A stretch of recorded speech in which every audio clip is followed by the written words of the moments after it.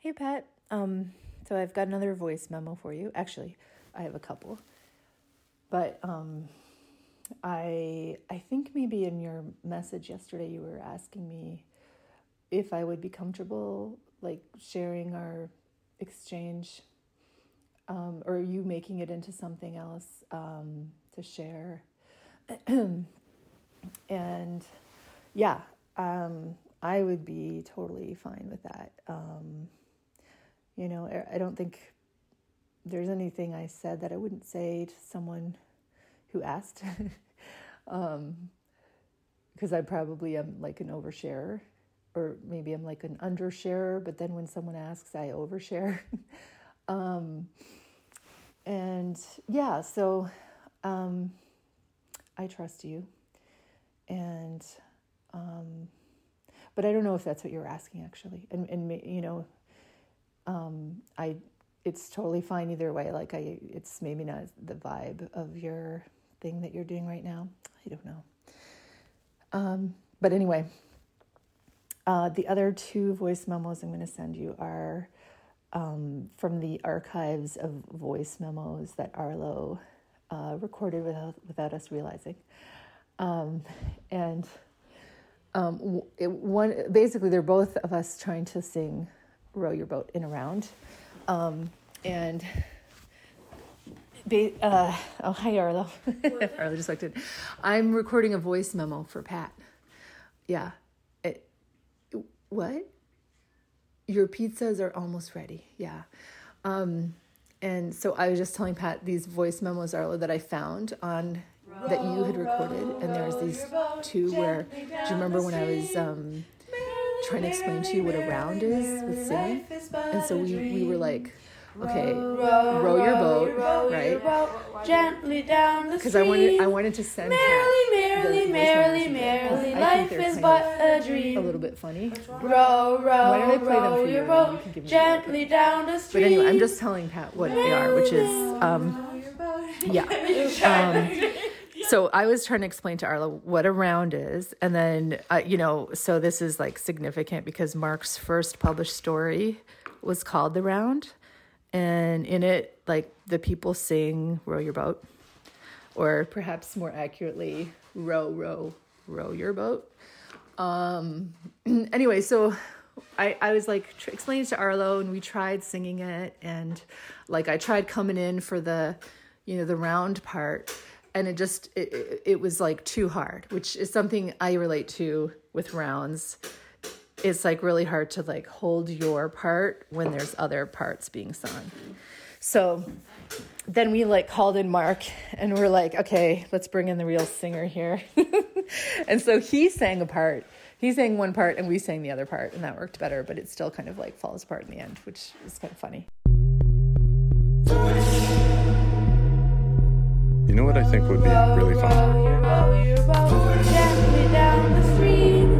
Made you feel kind of good. I think that would be cool. Memo. Hi, Maggie. It's so odd in a way that today is the day that I can send you a voice memo to say hi, because I now have your phone number, and I didn't before, because I've been thinking a lot about voice memos for different reasons. Anyways, I just wanted to say hi. I texted you probably like 3 weeks ago, a string of texts about this idea that I had about making a podcast, and I was reaching out to ask you if you wanted to be the first person who was on it. I warn you right now, like I have, this. I have too many sudden ideas, like, oh, let's make a thing, and then not great follow through sometimes. And I texted you asking if you want to talk about it, and you didn't text back, which I didn't take personally. It just wasn't your number anymore, and the bubbles were green too. So I thought, probably something was fucked up about it, but maybe there was something that was in there that you didn't want to talk about, because I had asked about your story about the canoe and what happens underwater, and that conversation we had, which just has totally stuck with me.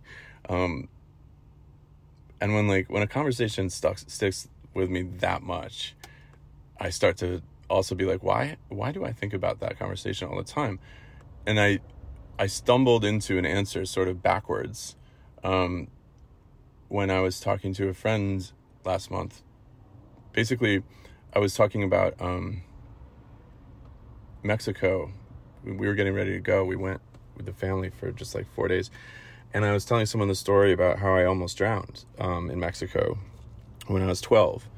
And I was telling the story and listening to myself, and I got sucked out, and like in a place that no one on the beach could see me, and my family, the beach people, or the lifeguards, and I just got hammered by all these waves a bunch of times. I was 12, and it was just a very slow realization, and then a sudden kind of realization, like, oh, this is how you die, and I'm going to.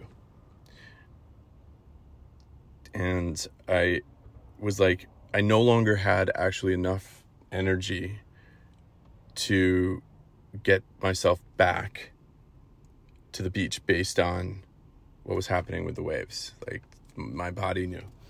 And I just gave up. Right as I was sort of realizing that I wasn't going to be able to get back, I just kind of gave up and was sort of doggy paddling, just sort of waiting.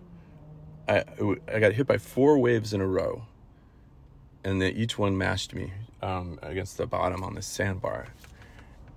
And I just sort of knew, like, the next one was kind of the one where, like, my arms would go limp or something. And I just sat there, and I was treading water, barely swimming. Then I swam a little bit, and then I looked back, and there were just no waves. None. For like, I don't know, 10 minutes or 5 minutes, whatever it took me to get back. And I crawled up onto the beach, and I think my sister and my dad were playing fucking frisbee, you know, and the beach was just normal. The beach was the beach. Here we are.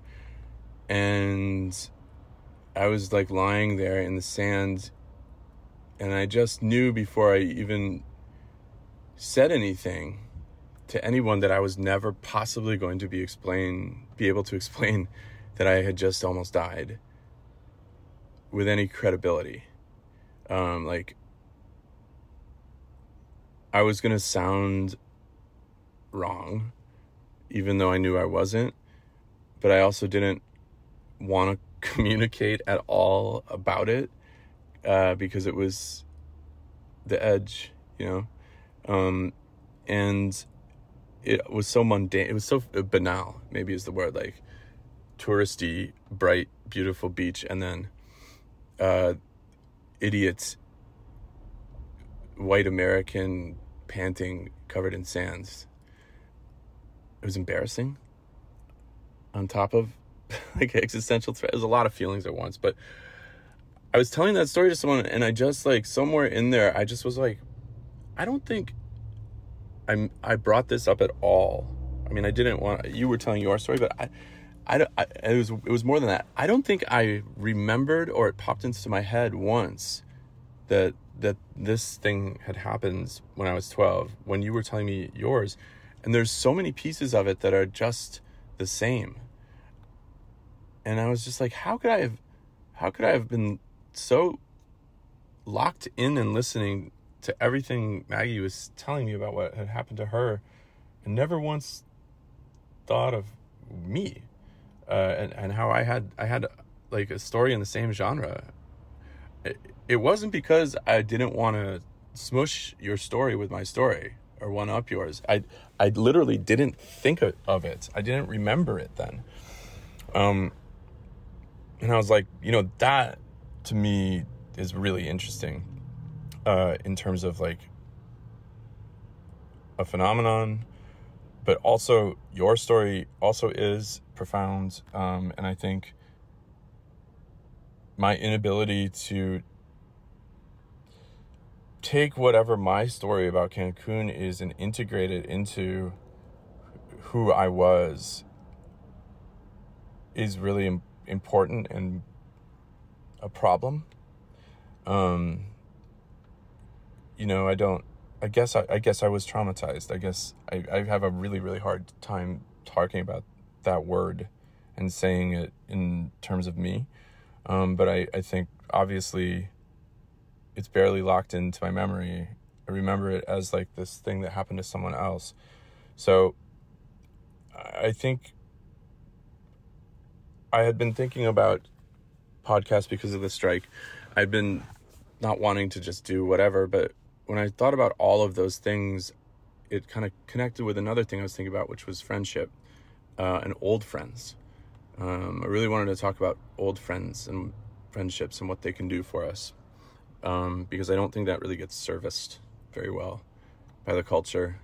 Romance and parenting and being a child and work somehow dominate and slowly shove friendship out. But that's a problem, I think, with the way that our world is built right now. And I wanted just to talk about friendship in different ways. And the idea I had was like, a thing I love about friendship is sharing stories, because we kind of like teach each other that we're really the same over and over again. And your story just made me remember you and it, but it made me remember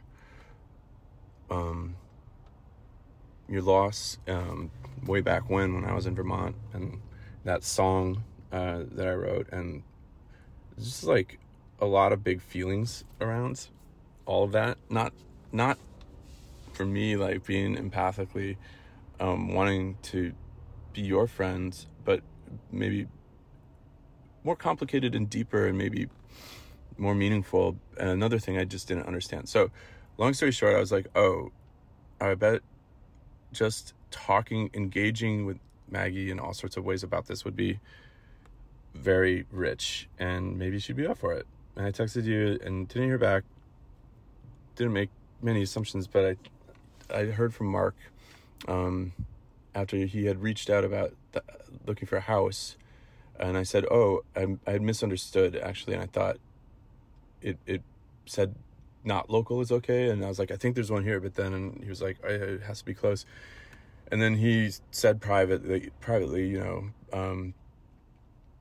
that you were in an inpatient facility and not at home probably for a minute, and it had been a hard time.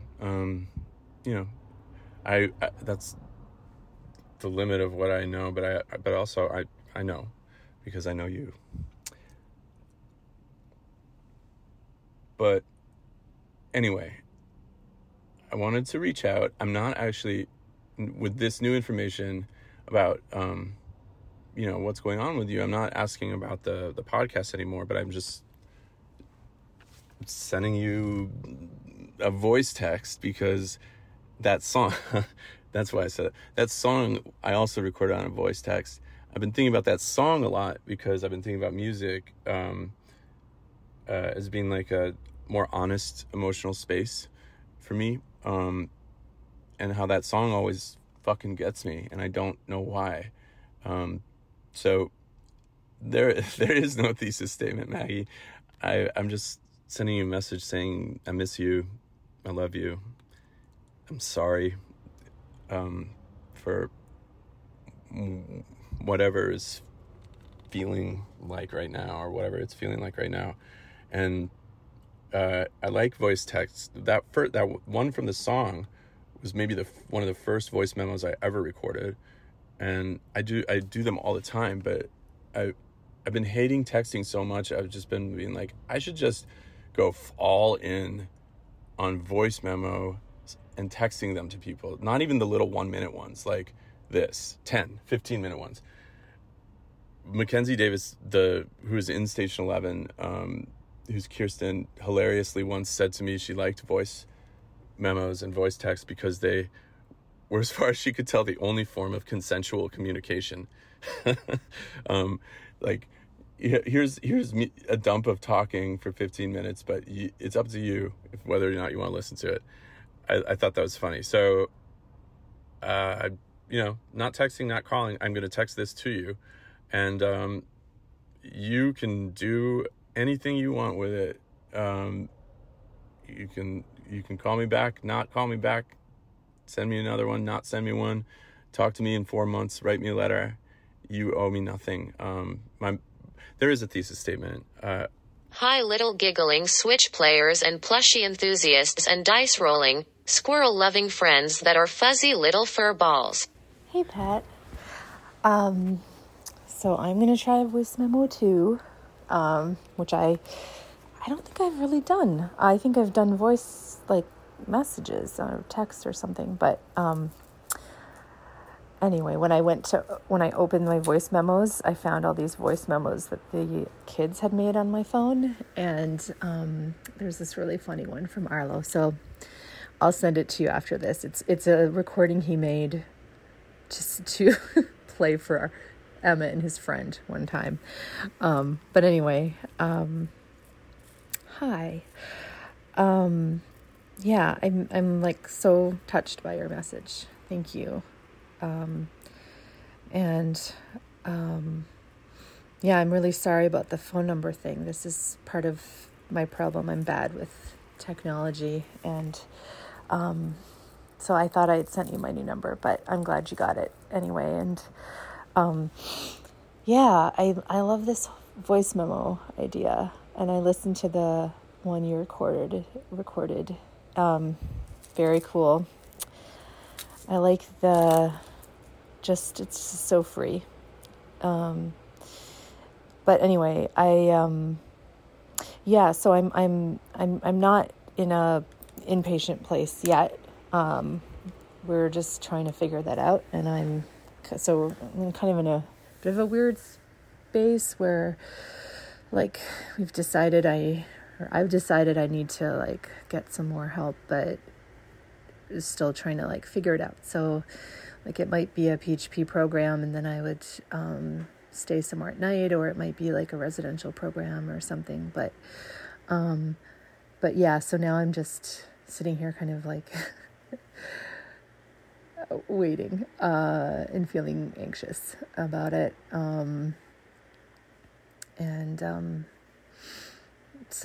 But yeah,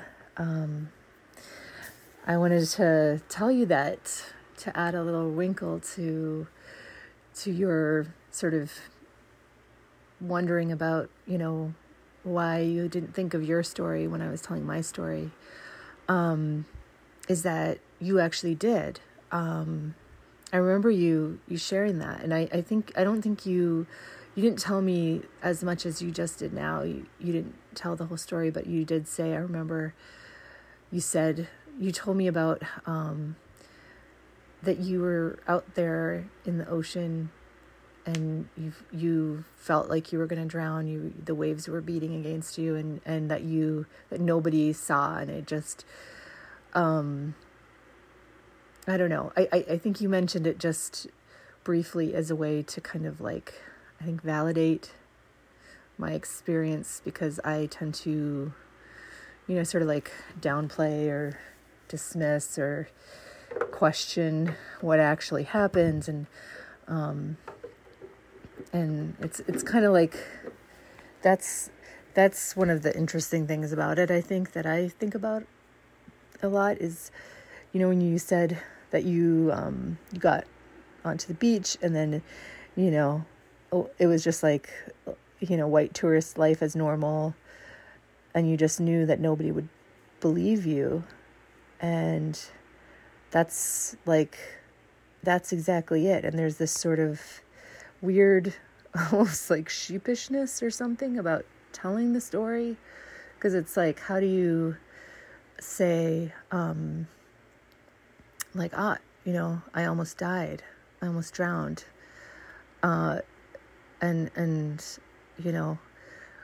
when it happened to me, and then after I got to shore, and like they kind of like sat me in a dry canoe, and I just kind of like sat there, and some guy came by with like an Uncrustable and offered it to me.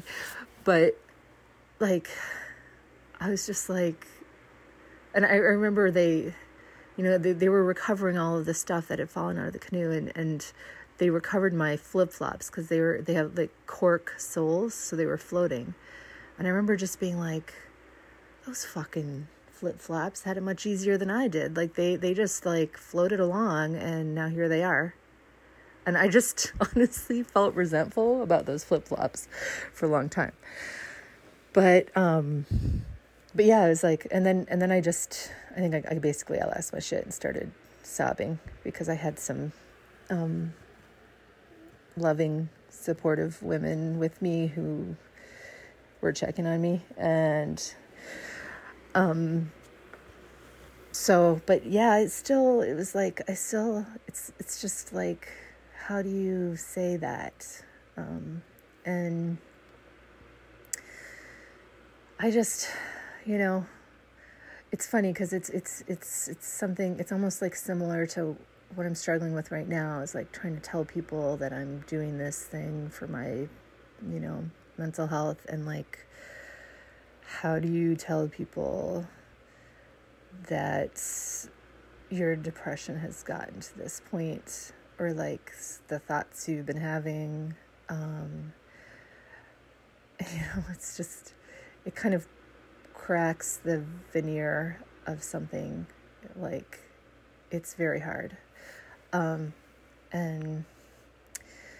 yeah, so I just wonder, like, to experience that as a 12-year-old is really, that's really something. Like, like you're talking about basically facing your own death, kind of accepting it, not necessarily willingly, but like just being like, this is it.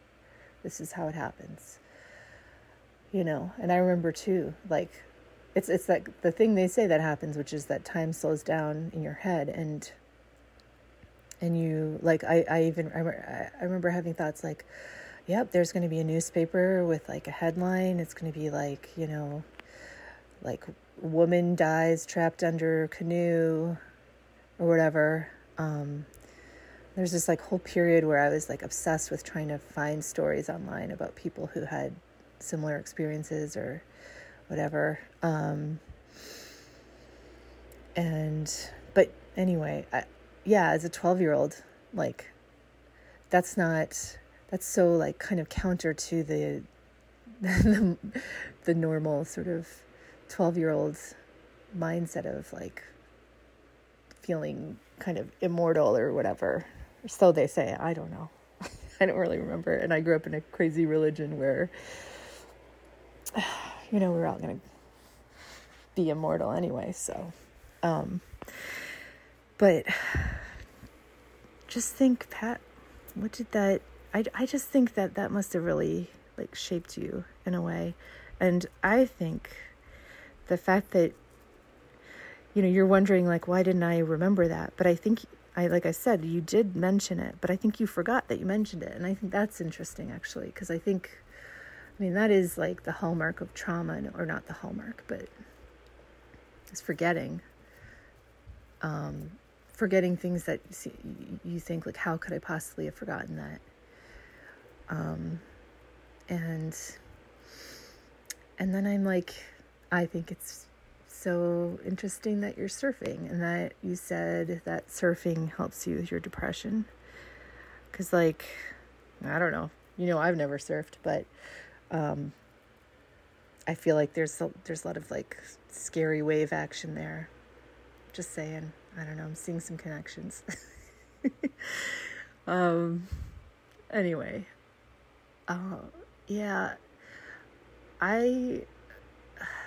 it is really a strange thing, because that, honestly, that canoe accident was one of the most profound experiences of my life. And it's not, I had a really, my therapist kind of talked me through it in a way that really changed the way I thought about it. Not to say, I mean, I still have, like, when I see rushing water, and when I still haven't been in a canoe, I still get really, like, panicky about people struggling to breathe. Just a minute. Hey, Emma, just a minute, okay? Okay. But I probably told you this already, but, like, when it happened, I felt guilty, or right after it happened, I felt guilty, because I thought I gave up. I knew that, like, I gave up, because I reached the point, like you did, where I knew I couldn't do it anymore, and then I was like, I can't.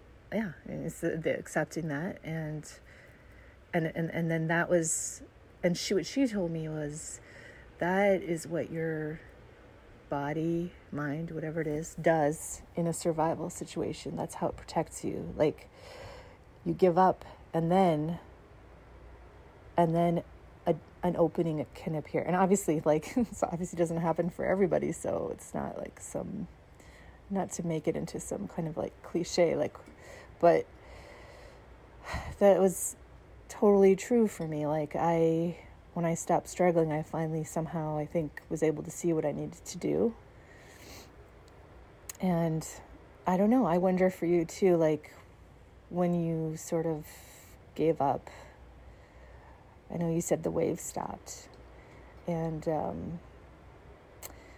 yeah, I'm really glad they did. But maybe, I don't know.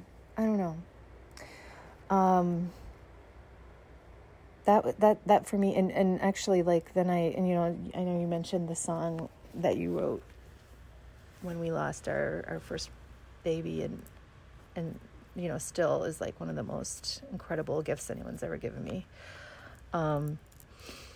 But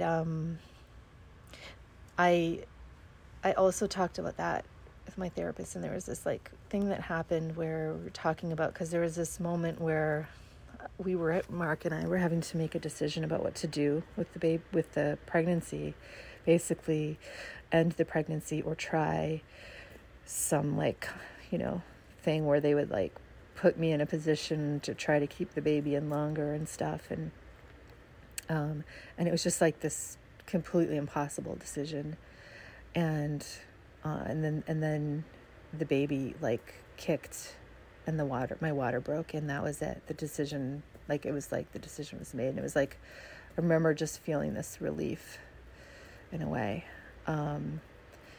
And I don't know, there was, like, something about that I don't know, there's, like, some really, my therapist, talked about it in this really beautiful way of, like, and connected it to the water with the canoe, the rushing water, and the, like, giving up and all that stuff. And yeah, it's a lot. So merrily, life is but a dream. Row, row, row your boat gently down the stream. Merrily, life is but a dream. Row, row, row your boat gently down the stream. Merrily, life is but a dream. Merrily, life is... Hey, I just pulled into my driveway. Actually, exactly as your voice memo ended, I pulled into my driveway. And yes, I may have been crying while driving, but in a good way. Of course, I brought it up and forgot that my story, the whole thing is premised on me forgetting and thinking that I hadn't forgotten. But as you say, that's interesting too. It's so good to hear your voice. And I think just wanted you to hear mine and to remember all your friendships. I don't know. I just had that feeling. I think you guys are gonna be okay. And I did have one thought, but I also don't want to, probe into you and into your things that I don't really know about well enough to. But just based purely on my one voice memo and your response, which is I just couldn't help but think that whatever you're doing now, stepping away, making a change, getting some space, going to a place for some separation, is also like what your therapist said and like what you were saying about the giving up. I don't think it's the right term. I think once it's framed like your body's next move to try to survive, I think giving up is loaded and morally loaded, and probably can summon the elders sitting at a table in front of you at 23 in Ithaca, saying you're giving up on God. How dare you? But when your therapist says it, like, that's strategy 2 for survival. Stop struggling, and the answer shows itself to you. That's just another way to love, or try, or not give up. I don't know what giving up even means, but I hope whatever this is right now doesn't feel like you are. I think this is the next thing. I think you guys are gonna, I don't know, find something new on the other side of it. Yeah, it's not, giving up is not the right word. I think it's more like, it's like this other thing that's not really defined, which is kind of like turning toward the most terrifying unknown, I guess, in a sort of open way. And yeah, like, that's not something I would ever do willingly, but I think it's actually probably one of the deepest experiences. That's how it felt. It's hard to describe that, because it's not, that experience was not a good experience, but it showed me something that I can't stop thinking about, and I'm very curious about, and is in a way more spiritual than anything I ever grew up with. A dream. Row, row, row your boat gently down the stream. Merry, merry, merry, merry, life is but a dream.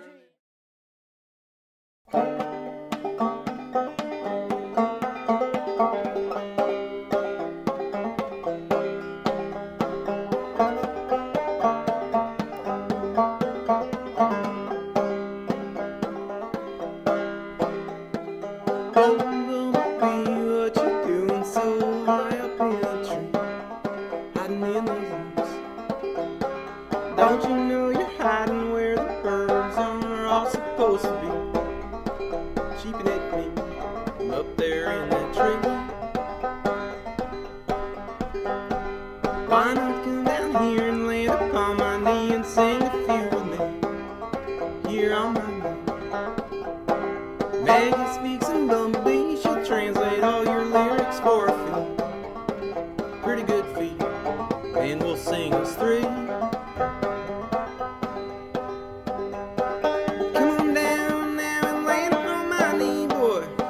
Stay up there then and watch me wear a lead. We could play the same game all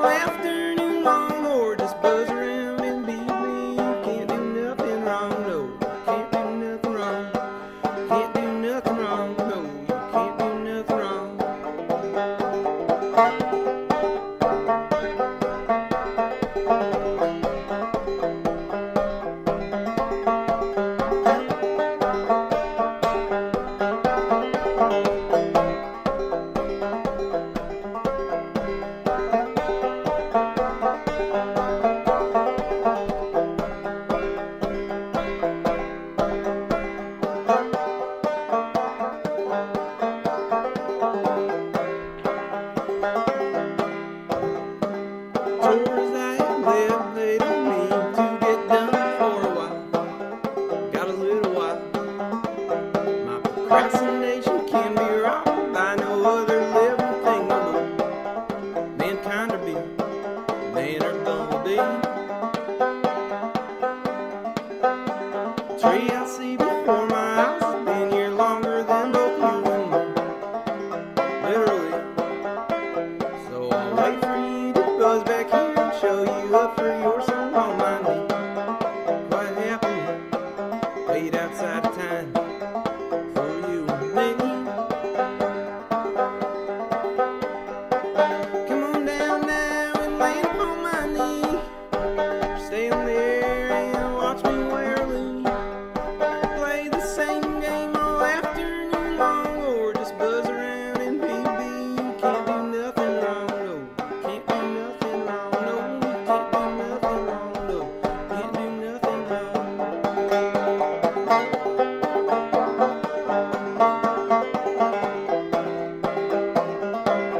Thank you, fucking forever, to Maggie and to Mark for sharing their story. Thank you as well to Arlo, 14, and to Emmett, 11, who you heard singing the round. They are both artists, like their parents. Arlo would go on to receive his pizza. Their big brother Ben would be turning 15 on August 1st. Had he survived? The canoe accident on the Wisconsin River, when Maggie almost drowned, also happened on the anniversary of Ben's death, on August 1st, 2 years ago. Maggie says she remembers Ben the most. Every July.